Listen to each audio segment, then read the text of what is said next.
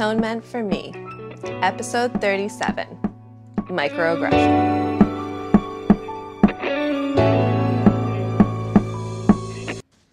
Hey Magical Misfits, it's Kate and Ivy, and welcome back to Atonement for Me. So, I guess we're gonna continue a little bit on last week's discussion. It's a lot of information, and it's really difficult to break down. So today we are going to kind of further that with microaggressions. And that's not just something that is specific to the Asian community, to females, to the transgender community, to any community in general. Microaggressions are a symptom of an oppressive society. And there's something that we get faced with every single day, and those things pile up. It's like every time you see a pin cushion and you see all the pins in it, it's like those were one of the things that kind of went into you that day. And so some people say you get too passionate or watch your tone. But all of these things amount to an explosion of frustration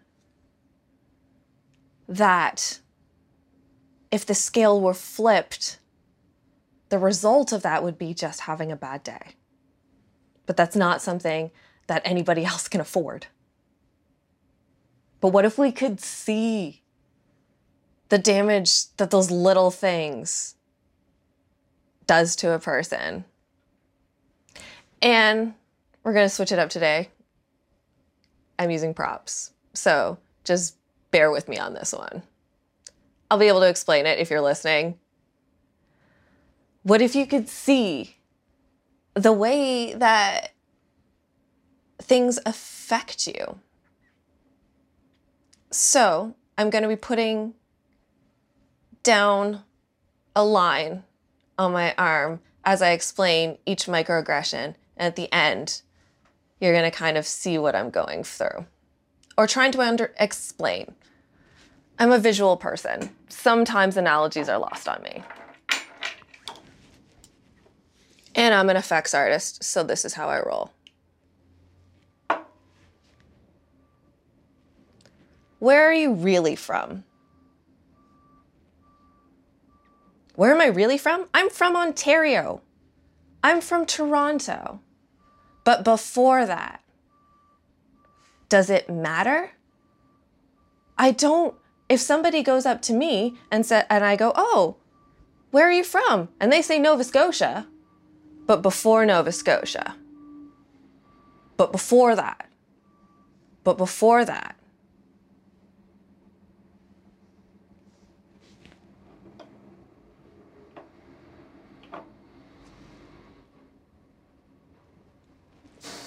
I've never dated an Asian before. So? Do you tell everybody that this is the first brown-haired girl you started to hit on? Because when you ask people to remember me from my hometown, they'll say, "Oh, the Asian?" Take example of Tyler. "Oh, he was funny. Oh, he was a joker." Somebody asked him about who he was talking to, who he was involved with, and he said me, and they said, "Oh, the Asian?" Yeah, I'm a little bit more than that.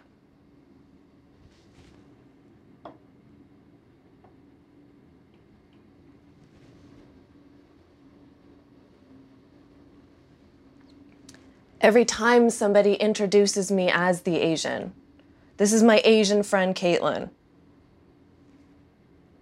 I don't introduce people as my white friend.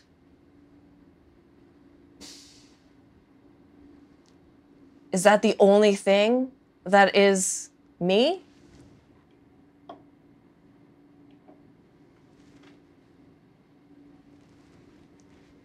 You're Asian? I love anime. I'm obsessed with Japanese. Cool. I don't speak Japanese, and I'm not Japanese.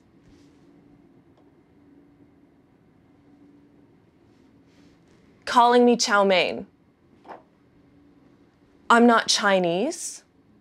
Why are you calling me food? Also, Chinese food in America, and I'm saying America as in North America, and Chinese food in China are different. Equating those cultures, not the same.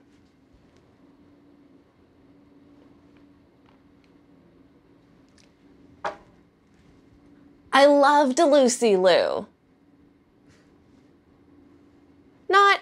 I don't equate every white girl I see to Emma Stone.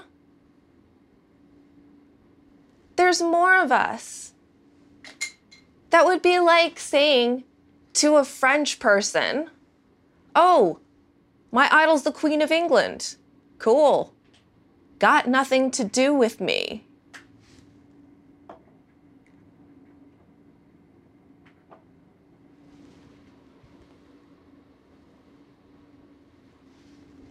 But for real, you're kind of like a fake Asian though, because you're like Filipino, so it doesn't really count. Again, you're saying I don't count.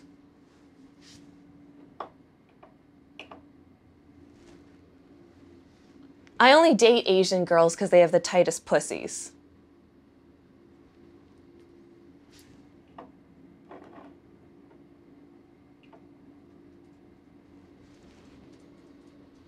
He's only dating you because you're Asian. Asian girls suck the best dick. No, you're the kind of girl who guys just bring home to please their mother because they know that at least the housework will get done. Can I have a white girl help me? You don't count. I don't see you as colored.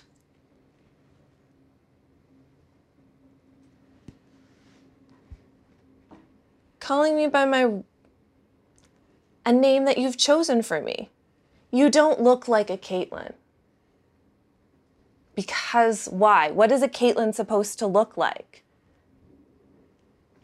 Yeah, but that doesn't look like a Filipino name. Yes, and most Filipinos have Spanish names. So what is your point? I have to prepare my family for bringing a brown person home.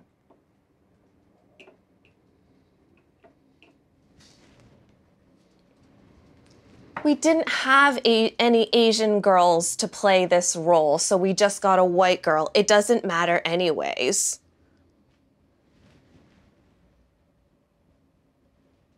You're not technically this, but you could fit in like this.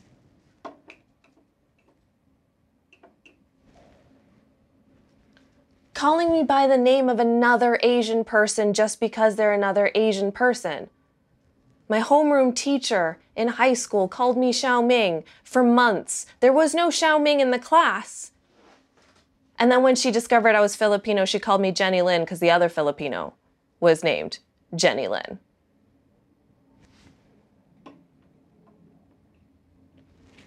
It wasn't made for skin like yours.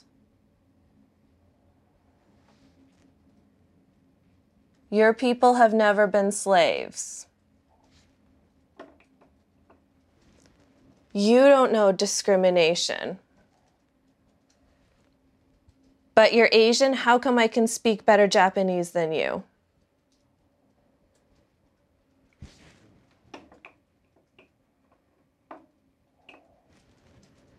When your dog dies, are you going to eat him? What? It's just a question. I figured I'd ask because you're Asian. The dog thing started in North America as a stereotype because it was advertised that the Filipino tribesmen that they kept in cages in Central Park ate dogs and had them do that, even though it was only ceremonial, every single day so the public could pay to watch it. Thanks. Thanks.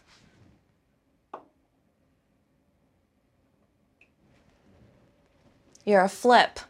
Fucking little island person.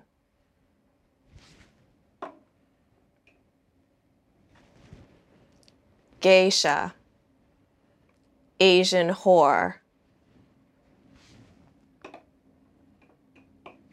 But people go to Comic-Con, it means we love Asians.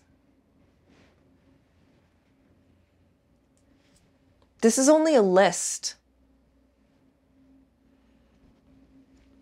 of things that people say to me.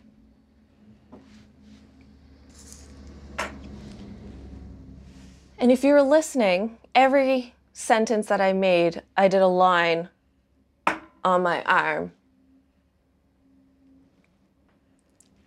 And right now I have more scars on my arm than I do forever having done self-harm. And this is something that some of us carry with us on our shoulders every day because those cuts haven't healed. Because there's something that we hear every single day, all the time, from friends, from coworkers, from family members, from people on the streets. So when you say you're getting your tone, watch your tone. Don't tell me how to think. I'm speaking as calmly as I can to you. It's like saying, if I was to show up to a hospital and my arm actually looked like this, and I was saying, help, no one's going to say, well, watch your tone. They're going to see that I'm in distress and they'll understand the tone, the volume. But you can't always see these. You can't always see that those tones, those raised voices, those pleas for help, those are desperation.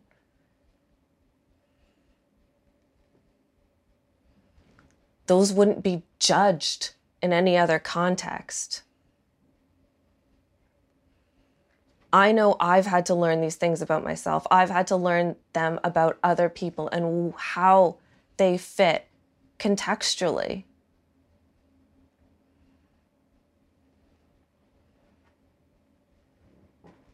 Because at the end of the day, they might be just words. But when those words have been pushed so deeply into your brain, into your mind, into your heart, into your soul, you can hear them when you are asleep. That doesn't go away. And it doesn't go away every time it happens again and again. It only hurts more because you're putting salt in that wound. How would you judge somebody if you could see the pain that they carry? Would you tell them that they're just being too sensitive? That that is just the way things are? That there's nothing you can do because it's not your place? Is it your place now? And that's the tea.